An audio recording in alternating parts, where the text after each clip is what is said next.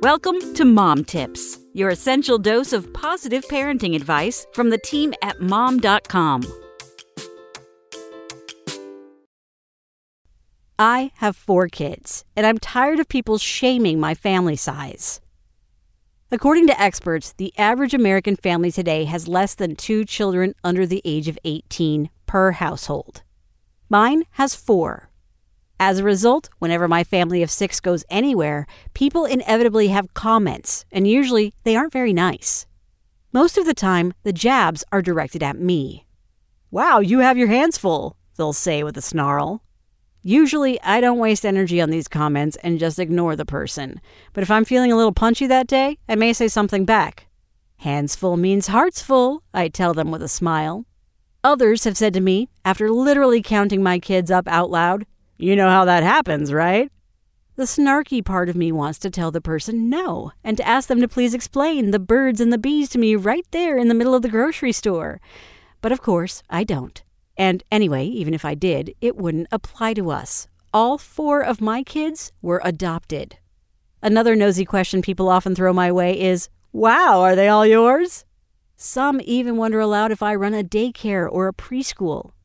"Nope," I tell them with a forced laugh. "They're all mine."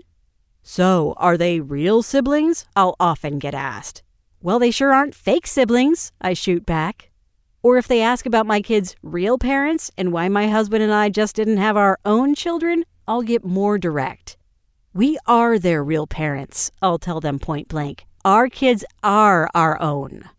Look, I get that having 4 kids can seem overwhelming to some people, but it's one thing to be in awe of big families and quite another to openly judge them right to their faces. Over the years, I've learned to take the comments in stride. In some cases, I'll laugh and admit that I do occasionally mix up my kids' names or forget a birth date here and there. After all, mom brain is real. But when it comes to the people who just won't let up, I've taken to straight up ignoring them. The truth is, I realized a long time ago that the way I respond to these unsolicited comments can actually teach my children a powerful lesson. They don't owe anyone an explanation for their existence or their family size. But depending on the situation, I want them to feel empowered to either educate the other person or shut them down completely. Sharing your family's personal story is just that, personal. No stranger has a right to the details by default. Some fellow adoptive families teach their kids that facts are shared only on a need-to-know basis. A doctor, for example, might need to know a child's family history for the sake of medical information. But that grandma in front of you on the Target checkout line? Not so much. Likewise, if you're a people-pleasing adult who feels it's only polite to answer someone else's questions, however nosy they may be, it's worth learning how to draw boundaries.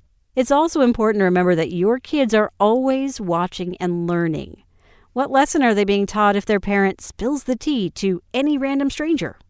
No matter how many children you have or how they came into this world, we need to stop judging each other's families by the numbers.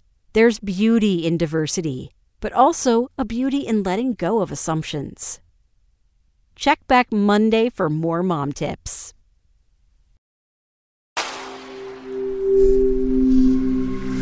Spoken Layer.